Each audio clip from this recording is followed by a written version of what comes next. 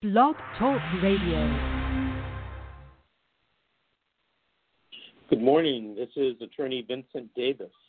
This is Get Your Kids Back Now. This show is dedicated to keeping families together and to fighting the tyranny of CPS and DCFS social workers. A secondary purpose of this show is to educate parents and relatives and to show them, or at least tell them where to go to get the necessary information for their fight. The final purpose of the show is to remind the people that change can be effectuated at the ballot box, at the state and federal levels. So let us unite, vote, and elect those who will make the necessary changes.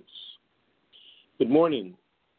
Today's show, I'm going to tell a quick story. We're going to take a few calls. And then at 8:30, we have a returning guest, former CPS social worker, Terry Greenstein. Terry worked several years for the CPS in Riverside County here in California, and he's going to be talking about things that affect social workers not only here in California, but I think across the country. And it's called social worker incompetence due to the lack of training. So the first story I wanted to tell today is I was in about a case I had this week. And it shows a very important factor when you're dealing with a CPS case, either as a parent or a relative. And the factor is this.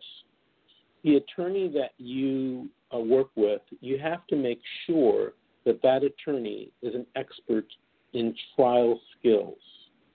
Yes, the attorney should know the law in this area, but in many, many, many cases, trial skills and persuasive skills become extremely important. Case in point. This week I did a case, and because the attorney on the other side, the opposition attorney, wasn't prepared for trial, and the attorney knew that we were prepared for trial, we ended up getting a resolution where it was favorable to our client. If your attorney is not prepared when you go into court for a hearing or trial or what they call a contested matter in juvenile court, it is likely that you are not going to get the outcome that you want. Yes, it's the responsibility of the attorney to be prepared, but I think since this is your family that we're talking about, you should probably assist the attorney in becoming prepared. You should meet with the attorney 1 or 2 times within, 7 to 10 days of the court hearing. You should discuss what witnesses you think should be presented. You should discuss what exhibits you think should be presented to the judge. And you should probably do this in writing via email to the attorney so that when you folks meet together, you both will know what you want to discuss. Many times I hear clients come in and tell me, well, I didn't meet with the attorney prior to the hearing, and we lost. And, I only got to talk to the attorney 5 minutes before we went into the courtroom. Yes, that's the attorney's fault. But I also say you bear some responsibility in making sure that your case is prepared the right way. And you can do that by constantly emailing your attorney or calling and leaving messages.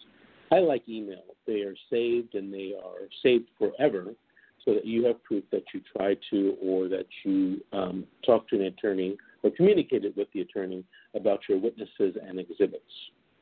If you're going to a contested hearing and you haven't talked about witnesses and exhibits that have been subpoenaed to court or that are going to be presented to court, there's a problem, in my opinion. You must talk to your attorney about that as soon as possible. Don't wait till you've lost the case and you're taking the elevator downstairs and getting in your car and, complaining, well, the attorney didn't put any witnesses on, didn't have any documentary evidence. Then it'll be too late. So take some responsibility yourselves to make sure and to help be prepared. Okay, I'm going to take our first call this morning from area code 650, ending in 12. Good morning. Hi. Attorney Davis. Did you have a story to tell or a question to ask? I have a question to ask. Go ahead. Okay, so I have a CPS case, and I'm just wondering in regards to housing vouchers and what I've done everything that CPS wanted me to do. I've been to an inpatient program. I'm also in another program, and I'm not understanding why they're not willing to help me with housing to reunify with my daughter, because I was supposed to go home to her father's house, but his mother is not allowing me to do that. So I feel like I deserve to have them help me reunify with my daughter. And at this moment, I don't have any income or job because of the program I'm doing, but I've been clean and sober for almost 6 months. And they're trying to say it's because I'm not in the reunification phase, because we did get her back in 45 days, but she still is a ward of the court. So I'm wondering if there's any, I don't understand why I'm not a good candidate for a housing voucher through them, or what I can do about this to fight for that. That's a very good question. What state are you in? I'm in California, in San Mateo County. Okay, so let me tell you a quick story that I think may answer your question.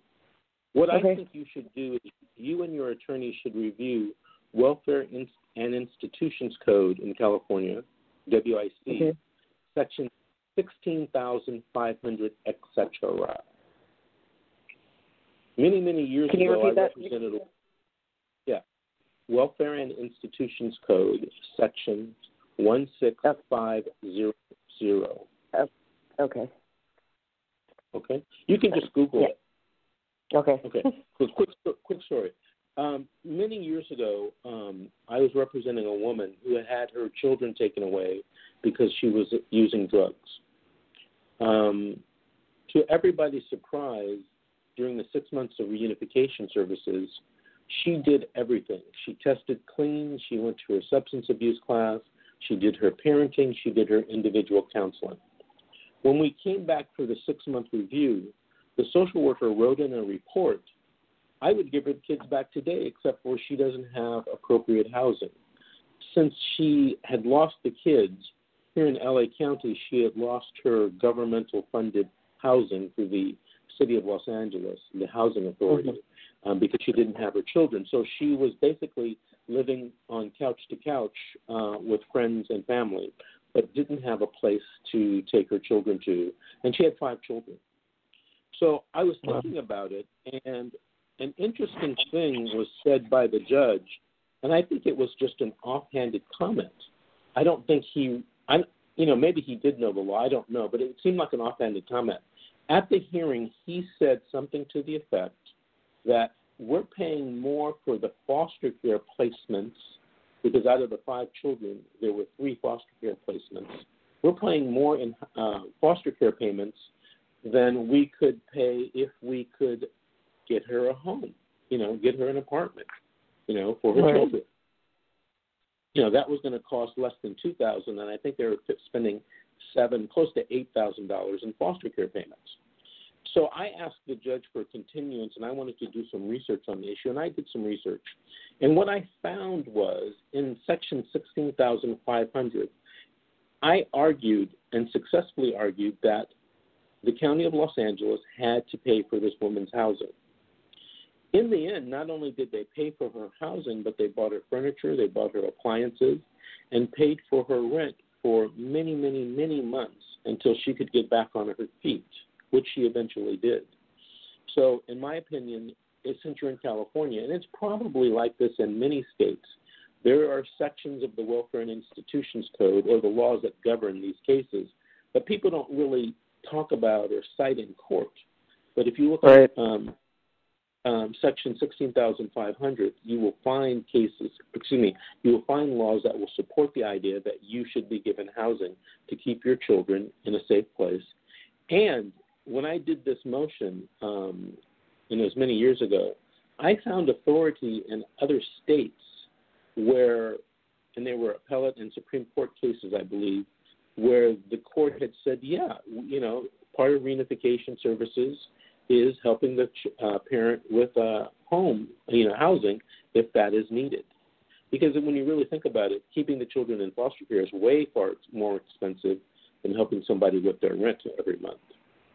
Right. So, well, part of my issue, I think, is that she's been returned to us, so she's in the care of my boyfriend, which we want to be together as a family, but like I said, his mother owns the house. But my CPS worker is treating me like, because she has a home to be in, that I don't count. You know what I'm saying? That we don't need to be together as a family, but that's our ultimate goal, is to reunify as a family, because we feel it's best for our daughter that, you know what I'm saying, we're together and she has both of her parents.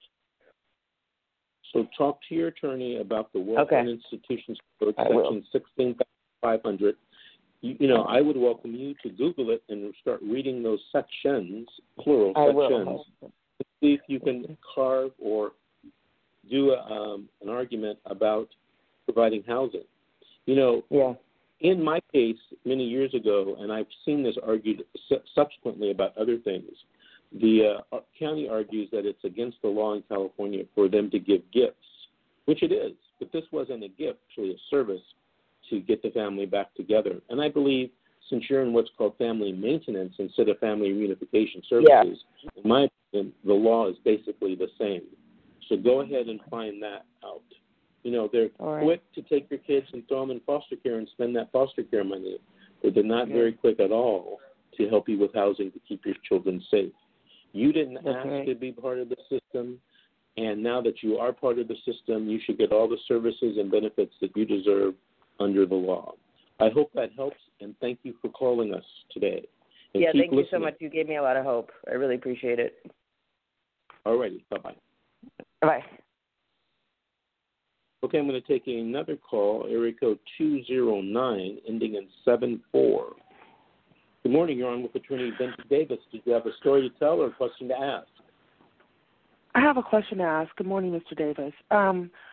My question is, my husband and I are going through a CPS case, and we went to court this last week, and they're saying they're willing to resolve with my husband, but they're not so optimistic with resolving with me. And so I pulled my public defender aside and said, hey, what do you mean? What does that mean? And she said that because we're in the jurisdiction, first of all, they had written the jurisdiction disposition for dismissal, but because I violated a court order, not a protective order, but a court order to not return into the home, just like your previous caller said. I had nowhere to go. It was cold, and my husband had pity on me and let me in the house with the family. So he did have custody, but we remanded the kids in December. And so they're angry with us, so they decided not to go with their original plan of dismissing the case, but now they're writing another report. So even though this last Thursday we could have asked for dismissal based on the fact that they had written a dismissal-type report, they did a continuance because I'd asked for witnesses, and I didn't know that until listening to your lovely show, and I appreciate all the information you gave us. So now we have to go back in a month, and they're saying that they're willing to resolve with my husband, but not me. At this point, I'm contesting. If he resolves, meaning the jurisdiction saying, yes, you had a right to come in and take our kids, does that hurt my case? And can he be called as a witness on my behalf? The answer to the last part is yes. Can you hear me? Yes, I can. Okay. Okay. So can he be called as a witness against you? The answer is yes. And you might want to count on that. I'm sure that they will do that. Now, whether he resolves and takes a plea and you don't, That's an interesting question about whether that hurts you or helps you. In my humble opinion, I believe it is going to hurt your case. I believe that theoretically in the law it shouldn't hurt your case. But, having done this, having been an attorney for 31 years now, I can tell you that, in my opinion, that it will hurt your case if you try to have a trial about it. Have you sat down with your attorney and discussed the different strategies you can take? Actually, this is the first time my public defender made an appointment to see me in person. And I don't think she would have done that if I had not been listening to your show and I've been pressing the law. I tried to give her a copy of the WIC 300, and she said, I know the law. But having listened to your show, I don't believe they have clear and convincing evidence against me, and definitely not against my husband, that we somehow could be a danger to our children. And so because I've listened to your show, I asked them to subpoena my daughter. She's 10. And they gave me pushback, but now the judge ordered that she'll be in the court. He did not order her to testify. So I want her to be my witness. As a matter of fact, if my husband was called to be a witness, it would actually, I've done nothing. It would actually be good. But I take your advice. What should we do about these witnesses? Should he have witnesses as well? Should he give in just to give the kids back? What they ultimately want is for me to leave my home. So they're okay with giving our babies to my husband, which is fine, but they don't want me in the home. Even though I haven't drank in 6 months, I am an alcoholic. I never did do any kind of harm to the children, but I've done harm to myself. They want me ultimately out of the house. So I was given a suggestion last night to move down south where you guys are and leave the home, but that's not how we wanted it. So I'm so confused. I guess my question is, should we press on and take the trial, both of us, or should one of us take the trial? Or what can we do at this point as a couple, as a family? Okay, so you're asking me a very difficult question because I don't know all the facts of your case. I haven't reviewed the reports. Okay. But I think that your husband should take the advice of his own attorney. Okay. Okay. I'm going to have to assume that the attorney has your husband's best interests in mind. Now, understand something. What your husband does may not be in your best interests, but that's how our legal system works. It becomes very difficult and complicated and messy when you try to fight a case as a family, not as individuals. I know that sounds strange, but that's just how the law works. So, you and your husband are separate in terms of legal advice. And there is nothing that you can say about, well, what's good for both of us. The law doesn't work like that. Attorneys don't give advice like that. Okay? Okay. Right. So, I would say this: if you basically feel that you've done nothing wrong, and that they don't have the clear and convincing evidence of a substantial danger with no less restrictive alternatives, I think you should go forward with at least your hearing. There are some cases that support, I believe, your position as you have told it to me. There might be other things, but that I don't know about. But if you have had 6 months of sobriety, and you can prove that through testing and going to your classes and your AA sponsor, etc., I don't think they have the clear I have evidence signatures to keep you out of the home. Okay. Out of the home. Now, one of the things that you might want to do is you might want to move out of the home and then have a trial about fighting and getting back in That way, your husband is almost guaranteed to get the kids back because you're out of the home. And then you can have a trial to get back in the home with no clear and convincing evidence. But that's something you really have to talk to your attorney about, because the attorney has the reports and has reviewed the evidence. I have not. All right? Okay. Where do I find the no less restrictive measures, sir? Where is that in the law? Okay. I would like to Google it. I believe. Okay, it's in Welfare and Institutions Code, Section 361.3. I believe that's it. I'm not really good with quoting sections. But here's the standard. So this is what I'm about to tell you is very important. So let me tell you this, okay? The way they do it in most courtrooms in California, not all, is they have the jurisdictional and the dispositional hearing together. Those are two different hearings, but they have them at the same time.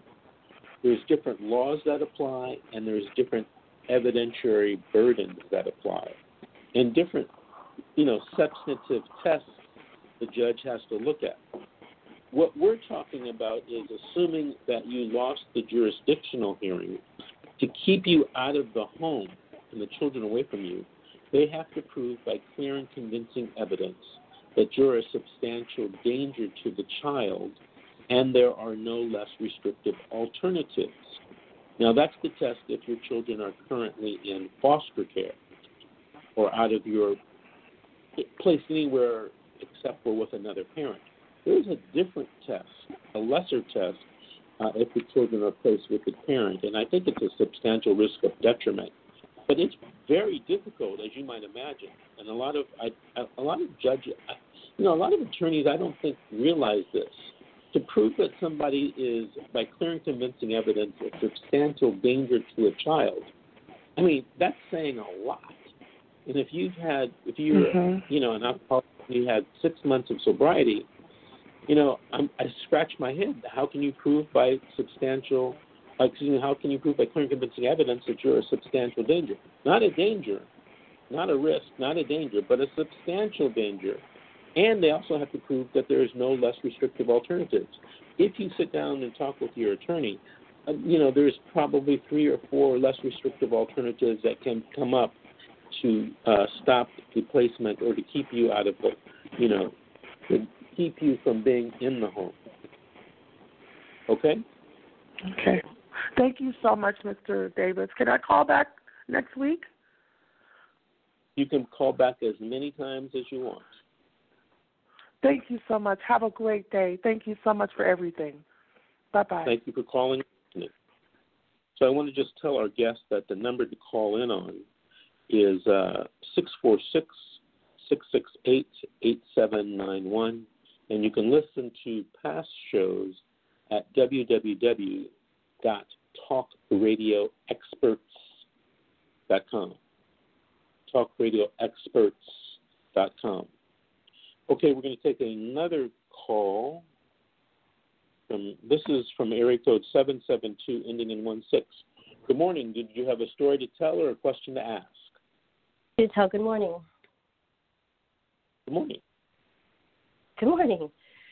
So I'm calling from Florida, and I was listening to your other viewers, and it makes me nauseous. I've listened to your radio show a few times to hear countless occasions where CPS or DCF is mad at you, it gets mad at the parent for whatever reason, because their pride basically, has often been, abused because we didn't say yes, and we're at your command. When they're asking us to do superfluous deeds, excessive courses and classes, when in the first instance we didn't even do anything abusive or negative, but they obviously are a big money-making business. So anyway, yes. So I had my son, my little 4-year-old precious boy. I'm in my late 40s and my only child. He was taken from school. He attended a Montessori, a private school. He was taken from there. And I just got him back a week ago, and it's been an arduous time. But your show has kept my spirits up and has helped me get through the time. I wish I would have found you sooner, because I know indicatively that that I would have gotten him back sooner had I had a competent enough attorney to, just do the basic things like, i.e., meet with you 5 to 7 days before trial rather than they're busy up until the very last minute and barely have 10 minutes for you prior to seeing the judge. And I encourage your listeners to always go to trial, even in the case that you may have done something wrong and been abusive or neglectful on accident or it was a one-time thing, because like you said, Mr. Davis, it's quite difficult for somebody to prove that you're at a substantial risk to your child, or risk, let alone substantial. And also what you touched on with your first call was that, you were able to work out a deal with the department because they weren't prepared for trial, prepared to artistically or creatively, how did you word it, negotiate or argue on the stand, present arguments. And that's a very valid point I've seen throughout. My attorney was very cut and dry and to the point and, dull, and all those things were to her detriment in a case like this, because you do need to be creative. And part of being an attorney is not just pushing a pencil and paperwork. It's, the ability to basically perform on stage, not, categorically so like comical or anything of that nature. Well, perhaps if it applies, but, to present, like you said, a creative or just, the truth, an argument, but to present it in light of the facts that portray the parent properly instead of misrepresenting them like the DCF and CPS like to do. So, so I did win at trial. The case was closed. There was no preponderance of evidence of neglect found.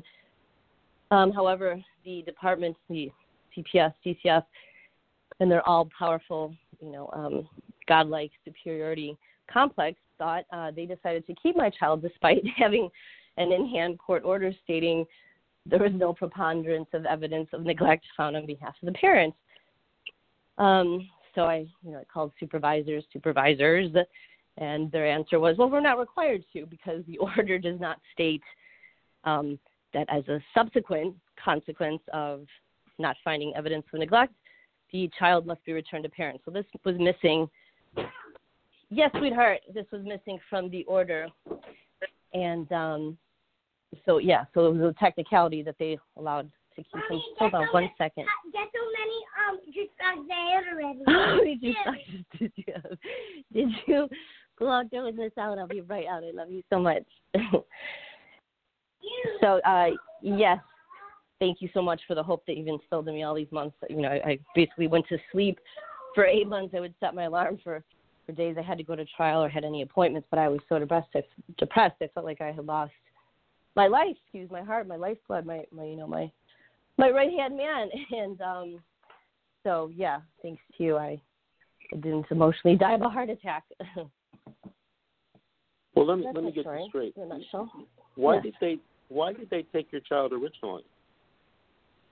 Because a passerby through the community called and said that he was seen unattended,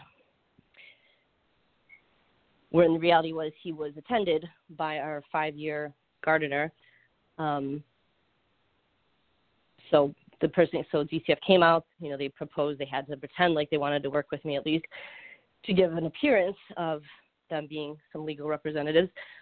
So they offered this safety plan in ignorance. I complied. I was like, yeah, whatever you want me to do, just don't take my child, like a fool in retrospect, which I'll never do again. I have a big sign on my door reminding me do not answer the door, basically for anyone, and call an attorney immediately if they ever try and pull this type of shenanigan again.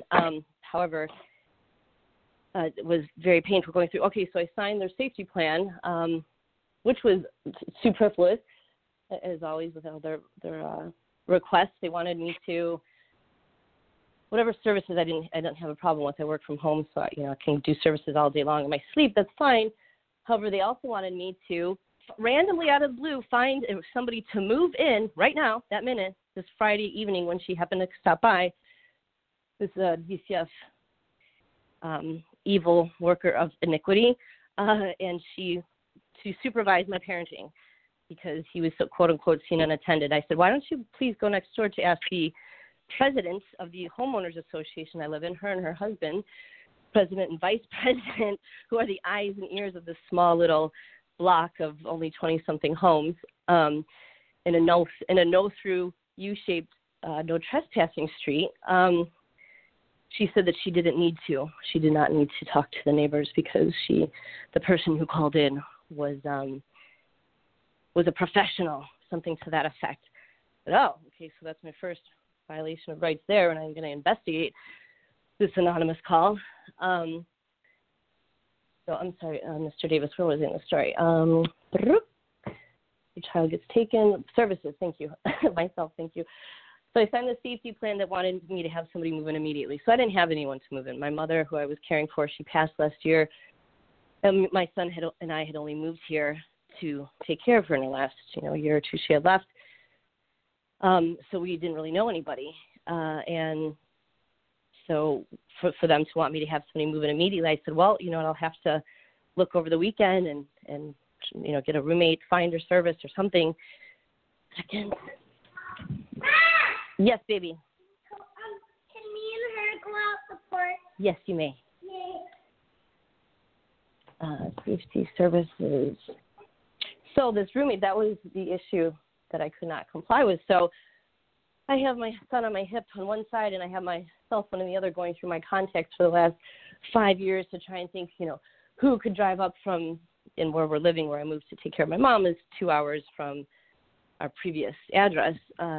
So anyways, I'm making phone calls, and, I had a baby for 5 years, my first son, so I kind of became, a bit of a hermit, just wanting to protect him from the world and keeping to myself and nursing him and then taking care of my mom. And, we have a quiet life. We go to church on the weekends, but not a whole lot of social activities other than his school and, the park and our church. So when they wanted me to have this roommate room in, I was like, that's absurd. I can't, but, give me to the weekend. I'll work something out. She's like, no, now, or your son's coming with me. And he's like, Mommy, no. And I'm like, what is this? Is this happening right now in my home? I didn't say any of that. And reminder to your viewers, listeners, try not to lose your cool ever and give them any more reason. They do want their egos stroked. Anyway, and so that was it. So I muster up somebody on my call list to actually end up being my mechanic's renter, friend, some girl with a child, so who I'd never met, but I had to pretend like I had met. Otherwise, this lady was taking my child. So she pops over with her boyfriend and this little boy. I'm like, okay, this will be perfect. This will work out for a few weeks. I'm sure I can work it all out. So that ended up being me taking care of my son now and some reckless, crazy little boy that was not disciplined while this girl and her boyfriend shack up in one of the bedrooms in my house for the weeks that follow. I'm like, how is this helpful to my child? So now my really well-behaved son is now, jumping off from the top bunk bed onto bed and doing crazy things that's, boy stuff, but stuff he knows not to do. Now he's following this other little boy. Yes, baby.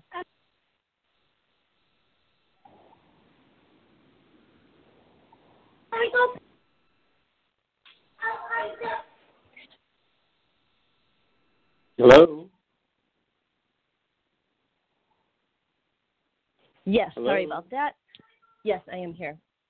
So the roommate thing, so to shorten up this before I get too long, that was the inhibitor. So that girl didn't work out, on to the next, and finally they just took him from the school and said I was not compliant and difficult and all this stuff. Let me ask you something. When they took your child, did they present you with a warrant to detain your child? They did not. Did they ever get a warrant to detain your child, or they just took your child?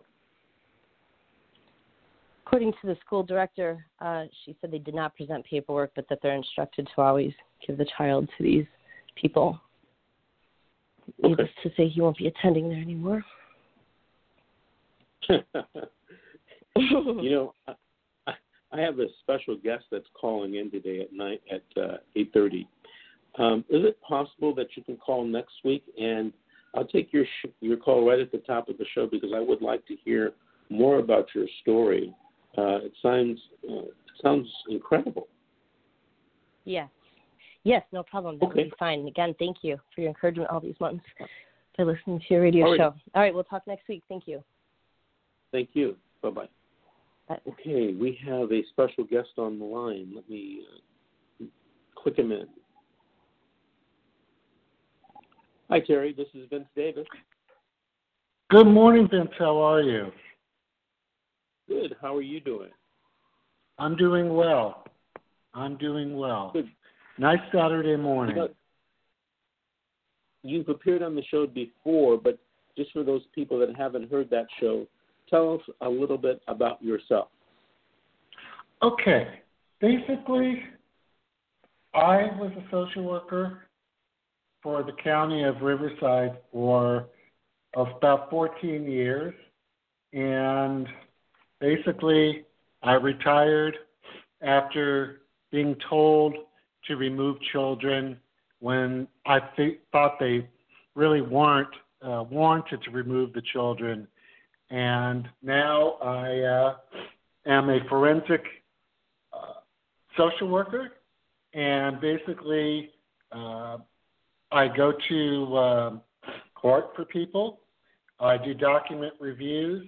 I help attorneys as an expert witness on child abuse issues and incompetence of social workers in child protective services, and basically just to help out. Because child welfare services, when governed by a state or county, are dealing with the task of investigating allegations of child abuse and neglect, but it puts an aspect of politics into the agency. And because of the political ramifications of negative publicity, directors of the county welfare programs have a tendency to cover up mistakes by social workers and supervisors. And because of that, families and children are affected for their lives.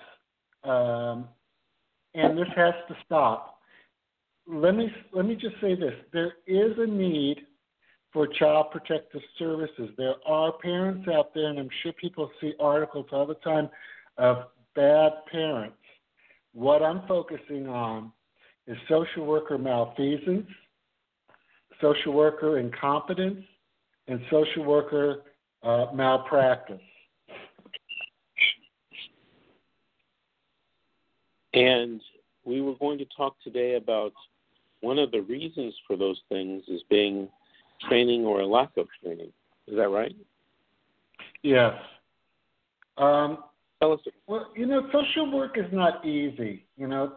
It's difficult to see and deal with these families, especially when children have definite signs of abuse. Because this type of social work is not for everybody, there's just an extreme high turnover of social workers working for the county child welfare agencies. In addition to that, high caseloads, lack of adequate training, and lack of experience causes most of the child welfare agency problems when it comes to social worker malpractice and malfeasance, incompetence, and misconduct. When I first started in 1997 for Riverside County, Child Protective Services was a very different animal. There was not a lot of politics. It was basically the mission was to help the family and help the kids. But over time, all the agencies have changed, and changed not for the better, but for the worse.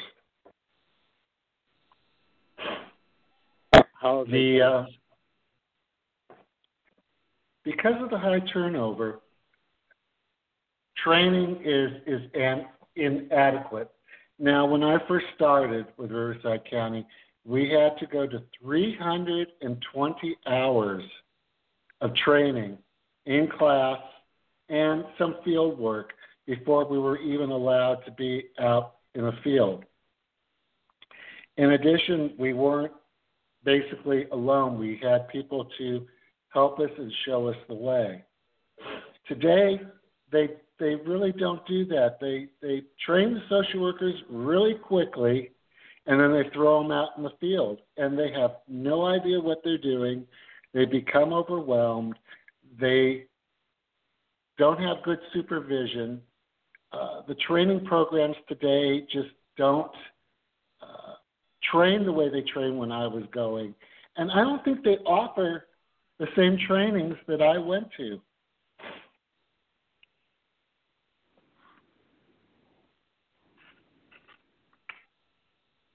Tell me the types of training that you were talking about. Oh, geez. My gosh.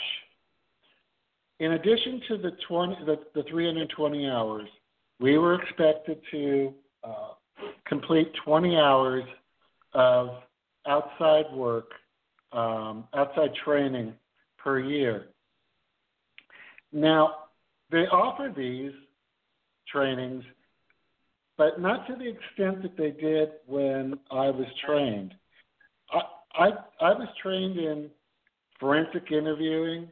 I was trained in sexual and physical abuse investigations. I was trained on signs and symptoms of physical abuse outside the last training. They just trained us.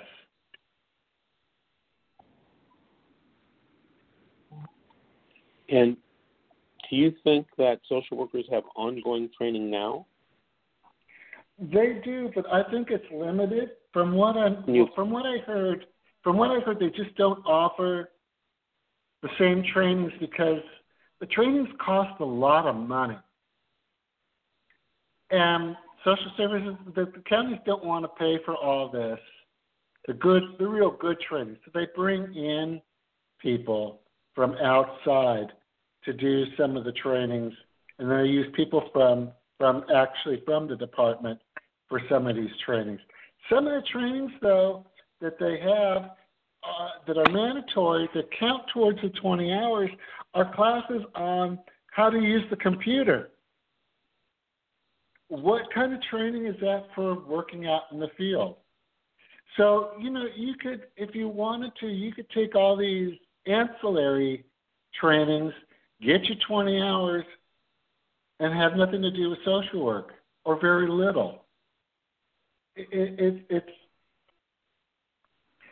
It's frustrating.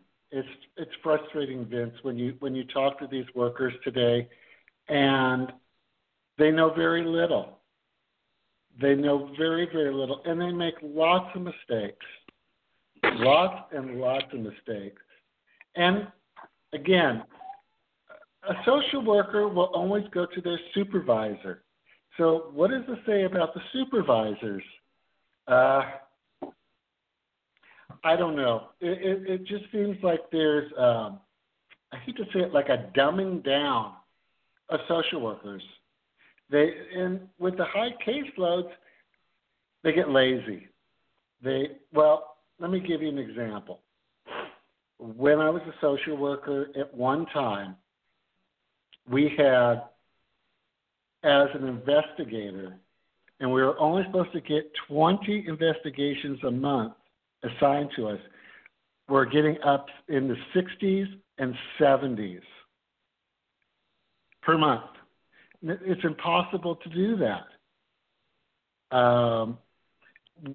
Social workers who were also carrying cases had cases up to 60 kids. And the social worker has to see their kids at least once a month. And it made it very, very difficult to do that when you have 60 kids. So it's the county's fault as well.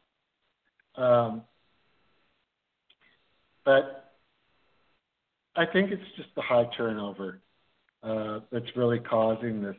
They're not trained. They get going, they see what they're doing, and believe me, there's some ugly stuff out there, and they leave. I watched this. I watched lots of social workers just go, I can't do this, and they leave. And there was also in Riverside County 2 mass exits from groups of social workers because of policies and high caseloads and lack of training. So we lost most of our senior social workers about 15 years ago. It was a mess. It was a big mess. And who loses out on this? The kids and the families. They don't get their services. They get inadequate services. They get social workers who just do what we call drive-by, just hi, goodbye, I got to go on and see the next kid. The courts get crowded, you know. It just becomes a big, big, big mess. It's got to be cleaned up. The training has to be standardized for all social workers. Terry, I have a question for you. Sure. A few moments ago, you mentioned that you had 20 investigations a month, and now workers are doing 60 investigations a month. Is there any type of state policy and procedure or local county policy and procedure that limits the number of cases a social worker can be assigned? You know, I can see a social worker doing 1 investigation per workday. That's 20 a month. I can't see a social worker doing 3 investigations per day, 3 different investigations. That would be, in my opinion, impossible. And maybe, you know, I see a lot of cut and pasting these days from the detention report to the jurisdictional and dispositional report. And maybe that's the reason why, because they just don't have the time to do this work. Is there a policy and procedure on this? Yeah, actually, it's not a state. There's actually, oh my gosh, back in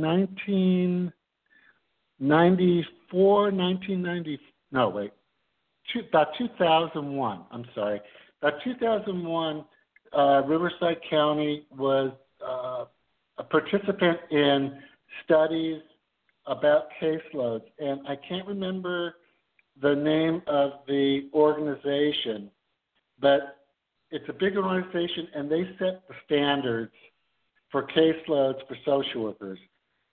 An ER social worker, an investigating social worker, should have no more than 12, this is their recommendation from many, many years ago, 12 investigations a month. 12. That's all they should have. Social workers who are carrying cases should have no more than 24 kids. Those were the standards. And it is a national standard. But I don't know a single agency in the United States that maintains those kind of standards. They just can't. But Terry, there are standards. Why can't they? Lack of staff. Why can't? Lack of staff and high turnover. Let me explain one thing about a investigating social worker. They get cases, they get their investigations, but also during the day, at least in Riverside County, if an emergency comes in, there's a rotation, and you could be in the middle of something somewhere, and you get a call that it's an emergency, and you got to go there right now, which adds another case. So it gets a little crazy at times. And when there are less social workers, those emergency calls get more frequent. So you can be on top of your caseload, but become instantly overwhelmed with an emergency that could be, and most of the emergencies are pretty bad. Otherwise, they wouldn't call you, to come immediately. So it's tough. It's tough. You can be, like I said, you can be on top of your game one minute, and then you're behind the next. As far as the juris dispo, the social workers who do that, I'm disgusted, Vince. They are basically court investigators, and they are supposed to just take the information from the detention report and build upon that. Go out and do their own investigation. But they don't do that anymore. They, like you said, they cut and they paste. I don't know if it's being lazy. I don't know if it's just the number of cases they have. But in the documents that I've read in the last few years, there's no real difference between a detention report and a juris dispo report, except the juris dispo report is just a little longer. Well, Terry, let me ask you this. What you're telling me is key information for people to know if they're going to fight CPS in court. If your worker is supposed to be limited to 20 cases per month, and she's doing 60 work, or he is doing 60 cases per month, there's no way they can do a proper investigation. There's no way. It's physically impossible. No, it is impossible. Are social workers required to fill out timesheets about the amount of time they worked on any particular investigation? In Riverside County, we would every quarter have to do what's called a time study. But let me tell you, with all the other stuff that social workers have to do, when they get extra paperwork that's not really attributed to social work, we just put in numbers just to make sure all the numbers fit.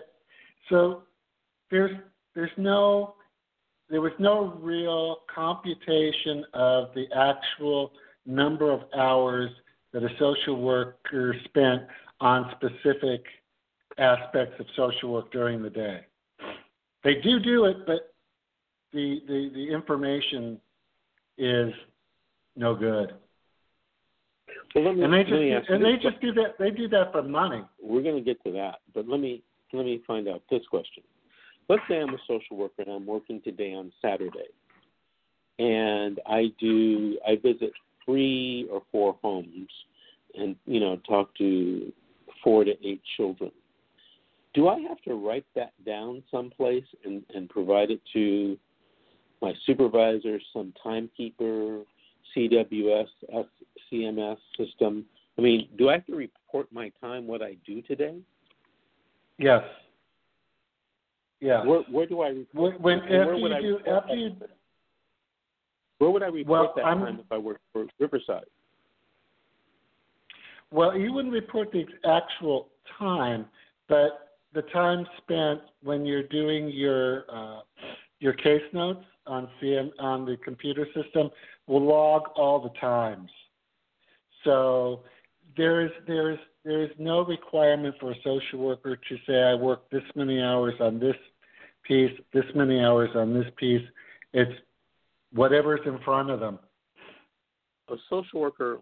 A few weeks ago, I was cross-examining a social worker, and it became apparent halfway through the examination that this social worker who wrote the juris dispo report had spent very little time on the case and just basically had cut and paste what the detention report said from the emergency response worker. And I want to find out, now that you're mentioning this, in cases of civil rights cases when I'm suing social workers, or in cases where I'm in juvenile court fighting CPS to get the children back, I want to find out how much time a social worker actually spent on a case. Are you telling me there's no mechanism for that? No, there's no mechanism for that. Like I said, the only thing that they do to look at time spent is in Riverside County, and I can only speak for Riverside County, was a time study once a quarter. And like I said, we just filled it out, made sure that everything matched up, that the numbers were correct, and just sent it in. We just didn't have the time to sit there and do it. I don't think there's any agency that really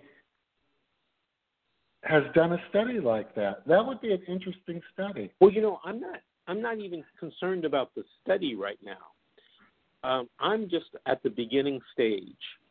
And this is hard for me to believe. It must be a law or a policy or procedure somewhere. If I'm a county employee, I should be required to turn in a daily timesheet of what I did. Now, that must be some payroll requirement. It must be somewhere, some type of requirement. Now, I can believe that, maybe CPS or departments all over the county are not enforcing that, but I would bet you $1 that that's a requirement. I would think so. I was never informed or instructed to fill one of those out. The only thing that a social worker does if you're going out in the field, in Riverside County, we would have to write down where we were going. No times, none of that, but just so they knew where we were at in case of an emergency. But that was the closest thing, and we had to turn those in once a month. But those just went to the supervisor, and that was it. That's the closest, Vince, that we came to any kind of where I was, but there's no time attached to it. I find that almost unbelievable, fascinating, even. Believe me, and because of again, I hate to say this, because of the amount of latitude the social workers are given because they're out and about. Social workers have been caught at movies, they've been caught sleeping, they've been caught doing all kinds of things when they should be working. So when they're caught sleeping or at the movies instead of working, are they disciplined? Is it going in their personnel file? Oh yeah, they do a county HR, county human resources will do a whole investigation and things like that. They'll bring you in. You have to bring your union representative, and it becomes a whole disciplinary procedure. And they have the rules and regulations of how they do the disciplinary procedures. So they just follow that. But do you know if that kind of information is discoverable in a lawsuit?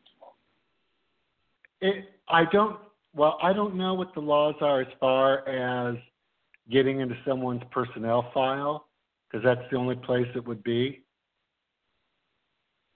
So if you could get into their personnel file, it would be in their personnel file. Okay. Well, Terry, we're running out of time. I'm definitely going to have you back because we really didn't get to delve into this subject like I wanted to. You're telling me things that are making me think about better ways to defend parents in CPS cases in juvenile court and better ways to prosecute social workers for violating civil rights. I want to thank you for calling in today. And I'll give you a call during the week, and we're going to have to set another date for you to come back. By the way, I wanted to tell you, since your last appearance, I've gotten a tremendous positive feedback from the listeners. They love listening to you and hearing what you have to say about being a former social worker.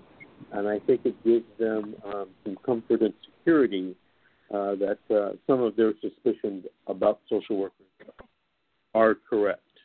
So we're running out of time. I want to thank you again for calling in, and we'll talk about having you back. Okay, Vince. Thank you. Please make sure to visit me on YouTube and at FightChildProtectiveServices.com.